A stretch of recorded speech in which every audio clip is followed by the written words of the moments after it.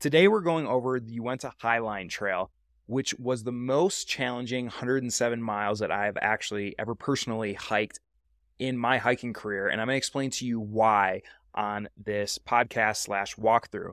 Now, this is going to rehash a little bit of my experience, but not the whole thing because I'm going to be coming out with a documentary, so I don't want to be giving away the whole thing.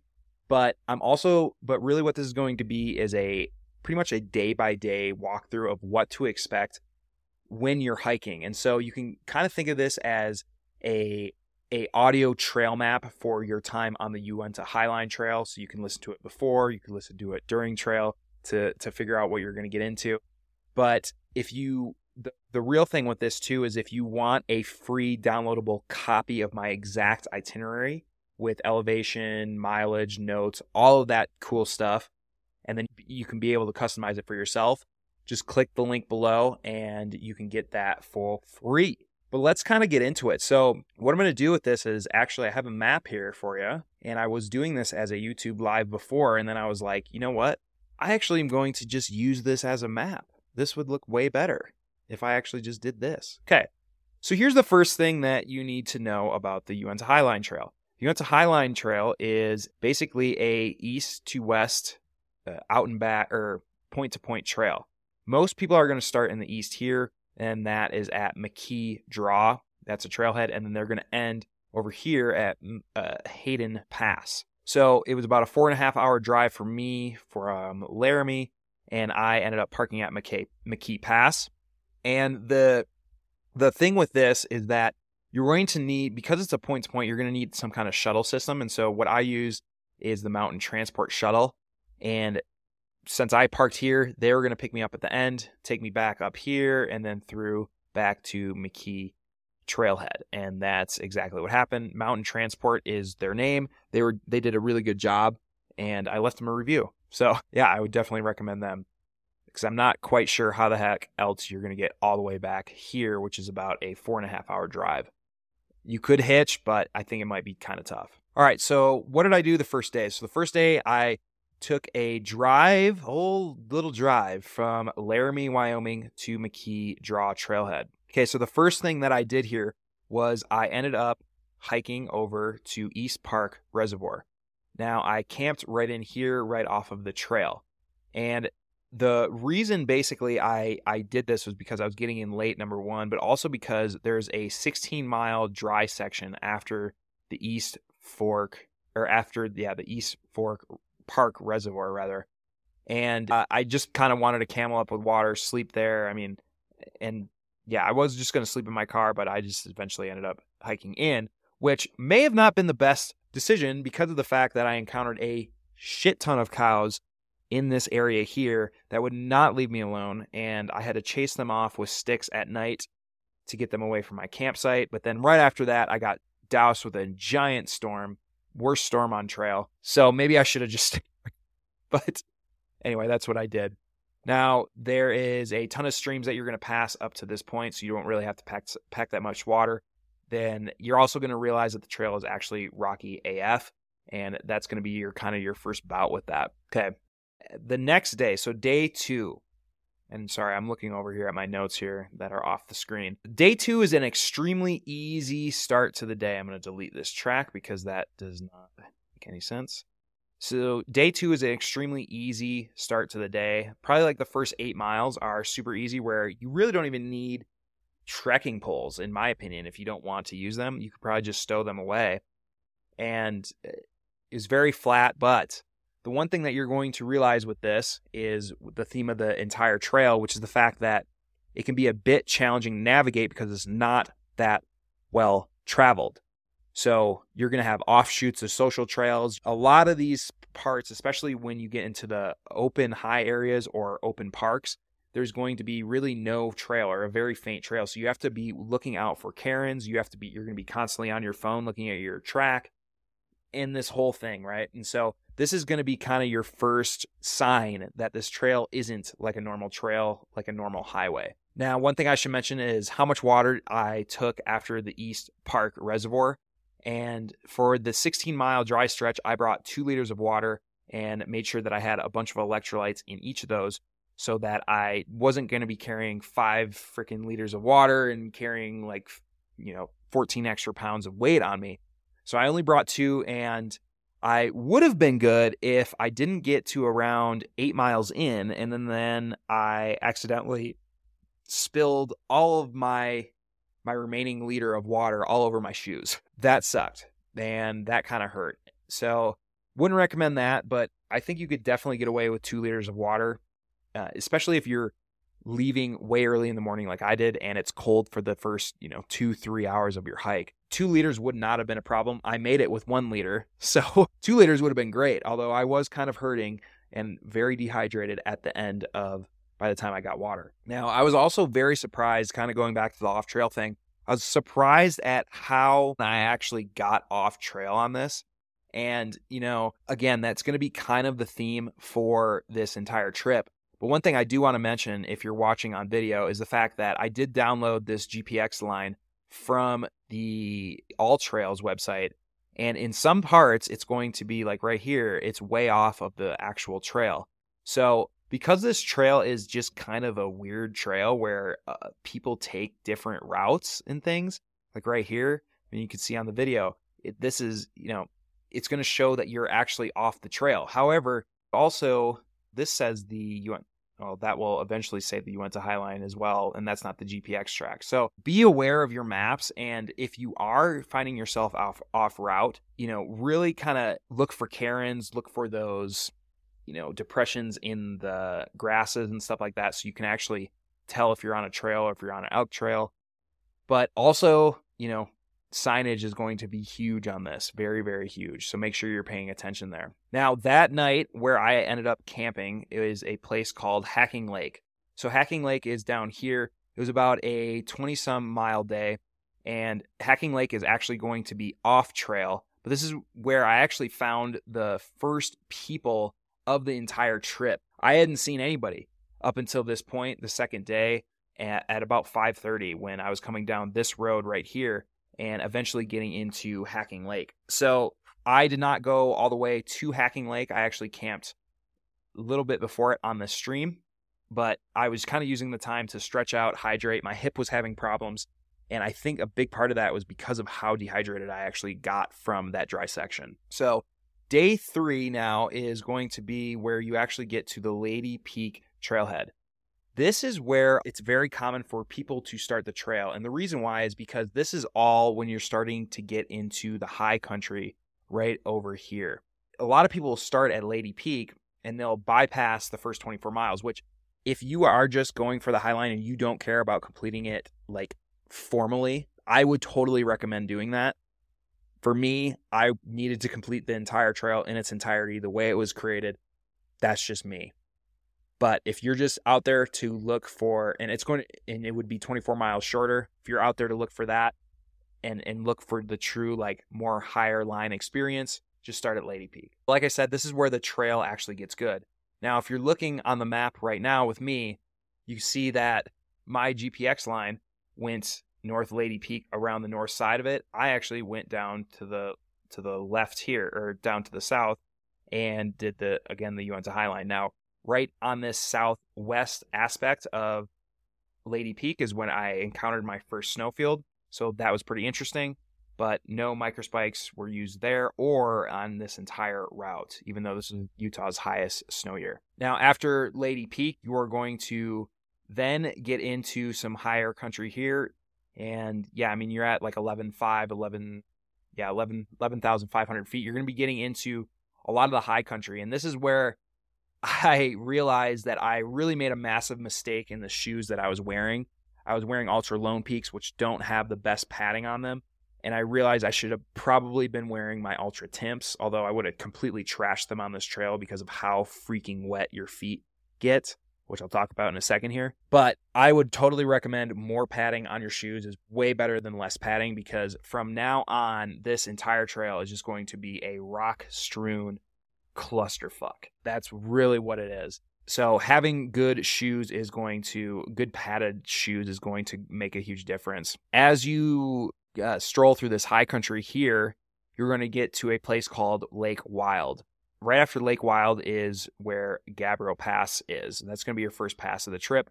A lot of people, if you're starting at Lady Peak late, will probably camp at Lake Wild. Now, when I was coming through here, it was in the mid-morning, and there was still a bunch of snow in Gabriel Pass at 11,689 feet. And so my idea was I was going to actually scramble up this finger ridge here and go around a rocky strewn pass to kind of bypass it. And I was doing that for a second, then realized that was kind of stupid and it was going to take a way long amount of time. So I just ended up shooting up through the snow bank, or the lingering snow. Did come in from the right. It was way too steep.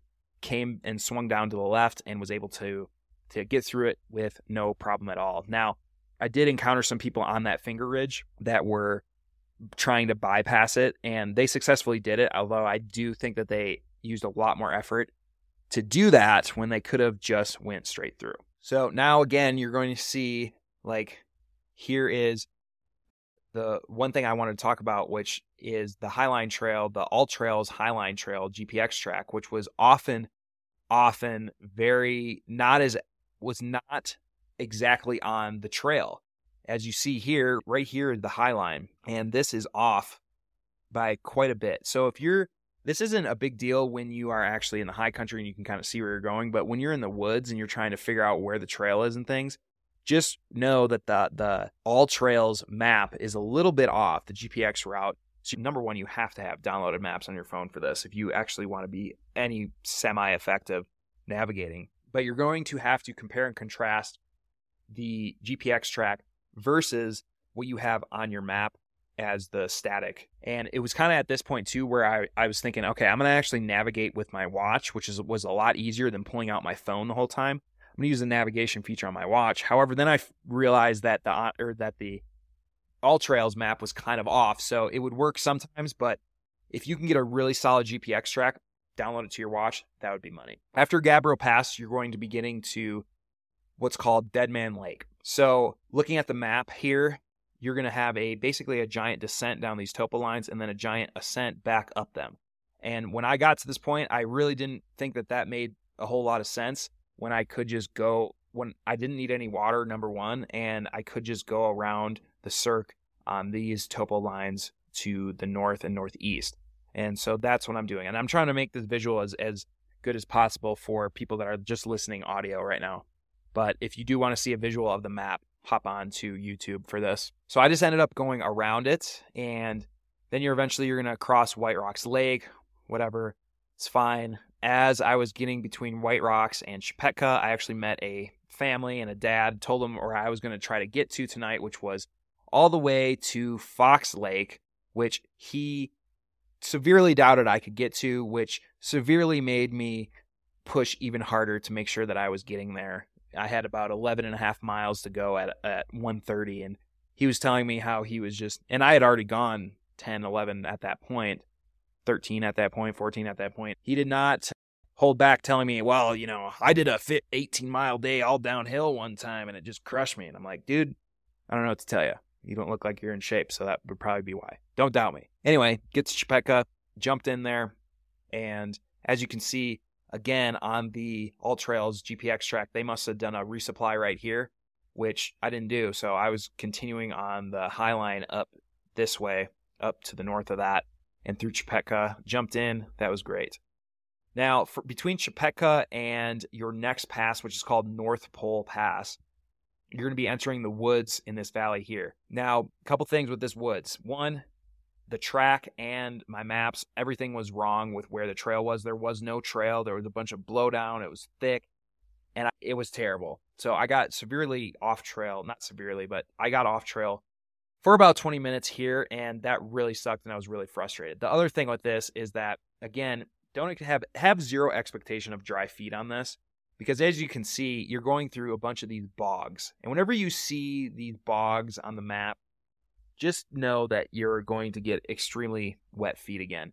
There's actually about a 70-yard basically dash through this where, yeah, I mean, I had to go literally just straight through water. It was just straight through water. So going through that in the valleys and then going back up to the Highline, or to where you get to higher country, and having wet feet and having that friction, but then also having rocks on top of that, it's a really good way, at least for me, to get blisters, which is why at least I wanted more padding on my shoes. But there's really not much you can do with drying your shoes out, because as soon as you do, which is what I did at Chapetka, I dried them out because I was going through bogs, hours before that. They just got wet again. And so just know that your feet are really never going to be dry on this trail, which is a big challenge of it. Okay, so eventually you're going to get over North Pole Pass, which is a really cool pass. And then you kind of stay at this plateau for a while. And then you have this giant descent. Well, it's only a 2.5 mile descent down into basically Fox Lake, which is where I was camping. And let me tell you about this descent. This was the worst descent of the trail. This descent took me a long time. And it could have been because I was already getting smashed because I was at 20 some miles and I just wanted to prove that guy wrong.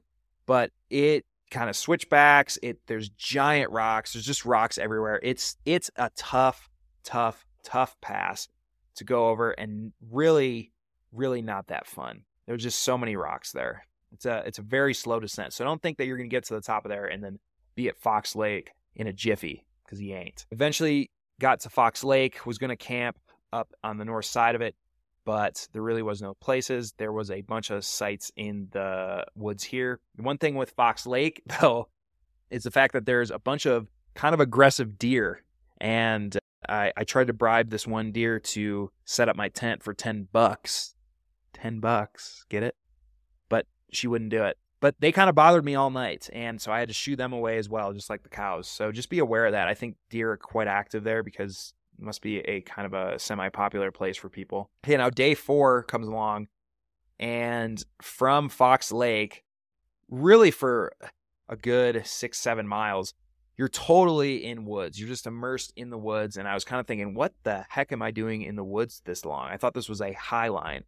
So that was a little bit frustrating. It was a long wooded patch, and your feet are going to be super wet. You're going to be crossing bogs. Not a lot of fun stuff. A lot of streams and wet stuff.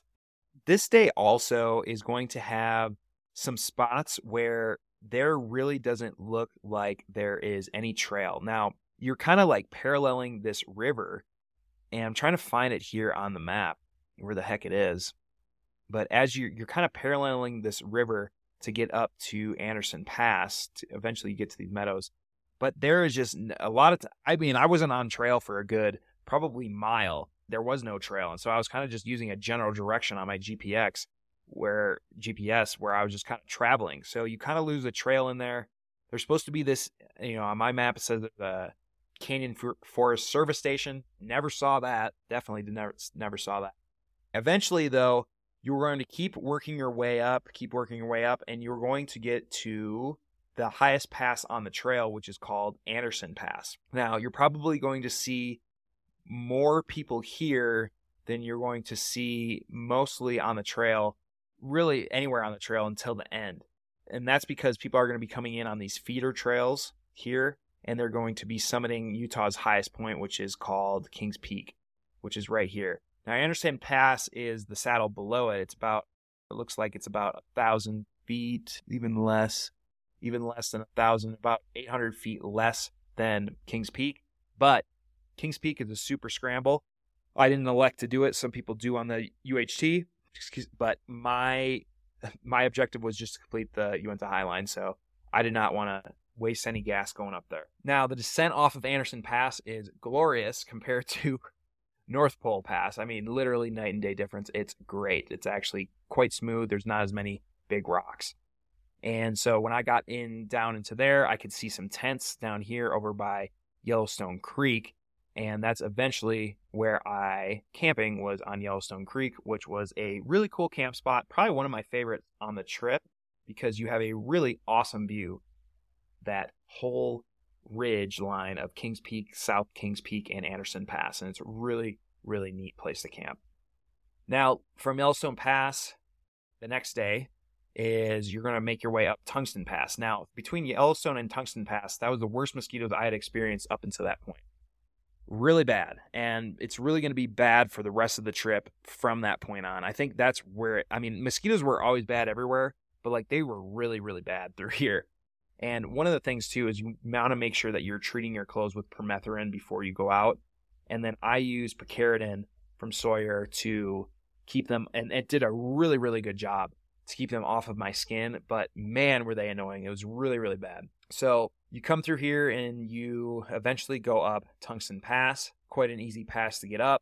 And then you come down into Tungsten Lake. Okay, cool. The next pass that you're going to have is Porcupine Pass at 12.2. And this is one of my favorite views. When you get to the top of this pass, is going to be a great, great view of this valley to the southwest. Huge, huge, expansive valley. You're going to be able to see all the way down to Explorer Peak here, miles and miles away. It's a really, really neat pass. And probably the easiest miles are coming between Porcupine Pass and the valley below. So very, very easy walking miles, easy to navigate, not too wet of feet or anything like that. So it's a lot easier walking than most of the rocky stuff that you were just been doing for the last 25, 30 miles. So after that, you're going to come up to Red Knob Pass. And again, one of my favorite, this is actually probably my favorite view of the entire trip, was up Red Knob Pass. Awesome, awesome views. You're going to see down into this valley below. There was a ton of elk in the meadows down here, which was awesome. There's going to be a ton of elk you'll probably see on the trip anyway, regardless.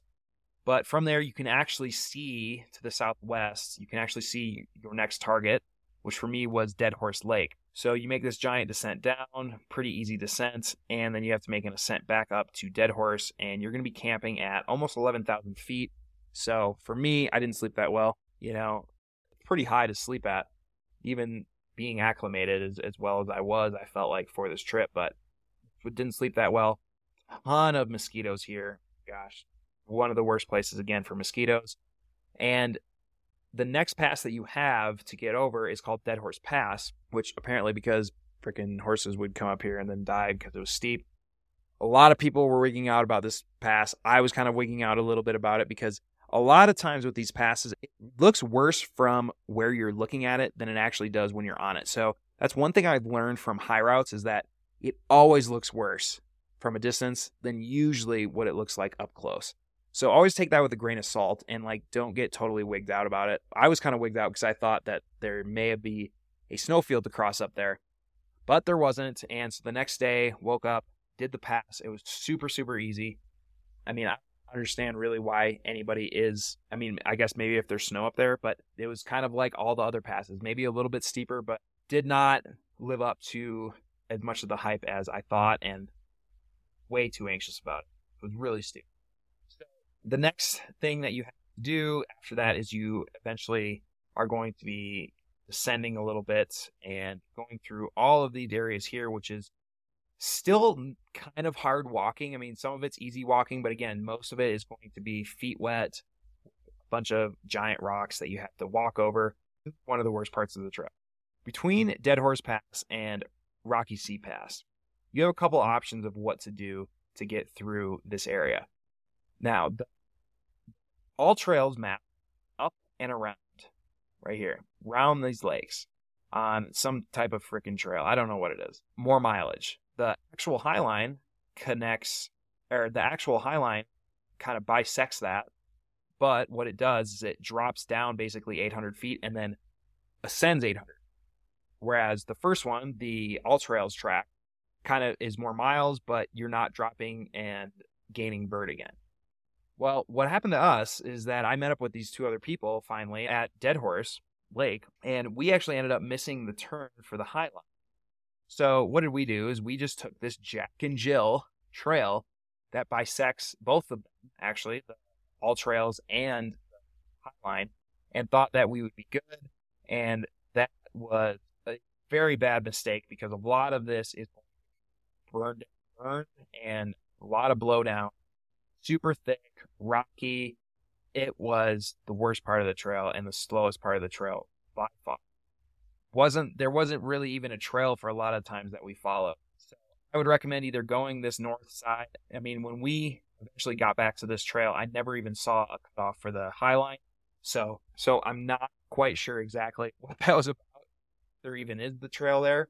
Because again, sometimes the map says the trail's there, but sometimes it's actually not there. It's just kind of how it rolls with this this trail. So be aware of that. This section just sucks. I'd probably recommend just going with the actual all trails route on this one, but knowing there is going to definitely still be blowdown either way. Eventually, though, you're going to get to Rocky Seat, easy one. And actually, there was a little bit of a hanging snowfield right here, and with the gal that I was with out, but for me it was. And if you're experienced snow traveler, it was fine. Again, no micro spikes, but a lingering snow here that to go right through. Okay, then you start descending now down and towards Hayden Pass. As you probably guess, you're going to start encountering more people to 6 miles from the trailhead here. And so that was a welcome sight to actually see people, which was pretty cool. But really uneventful. Your descent from Rocky Seat Pass, you're really not seeing much. Be in the forest, the burn. It's actually a quite ugly end of the trail, in my opinion. The other thing is that you actually ascend a little bit to get to the ending trail. Really bizarre. I had never actually ascended something to get to the end of a through hike, so that was really interesting. Now, for me, I had to wait another night in order to get picked up by the shuttle. So is what I did was I kicked it from the Highline to the Butterfly Lake campground, and I just jacked a spot and slept there for the night, walked back up the road, and chilled at the Highline to be picked up in the morning for the shuttle. Like I said at the start of this, if you want a free download of my personal itinerary for this that you can customize for yourself, all of the stuff that you need for it, elevation, mileage, all that type of stuff, go ahead and look down below and download that on YouTube and Spotify.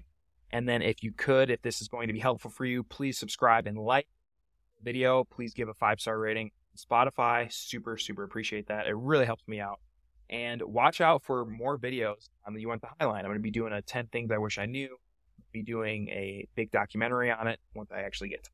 And I'm on another trip here. But once I get time, I'll be doing all that. So be sure to check that as well. We'll see you for the next video.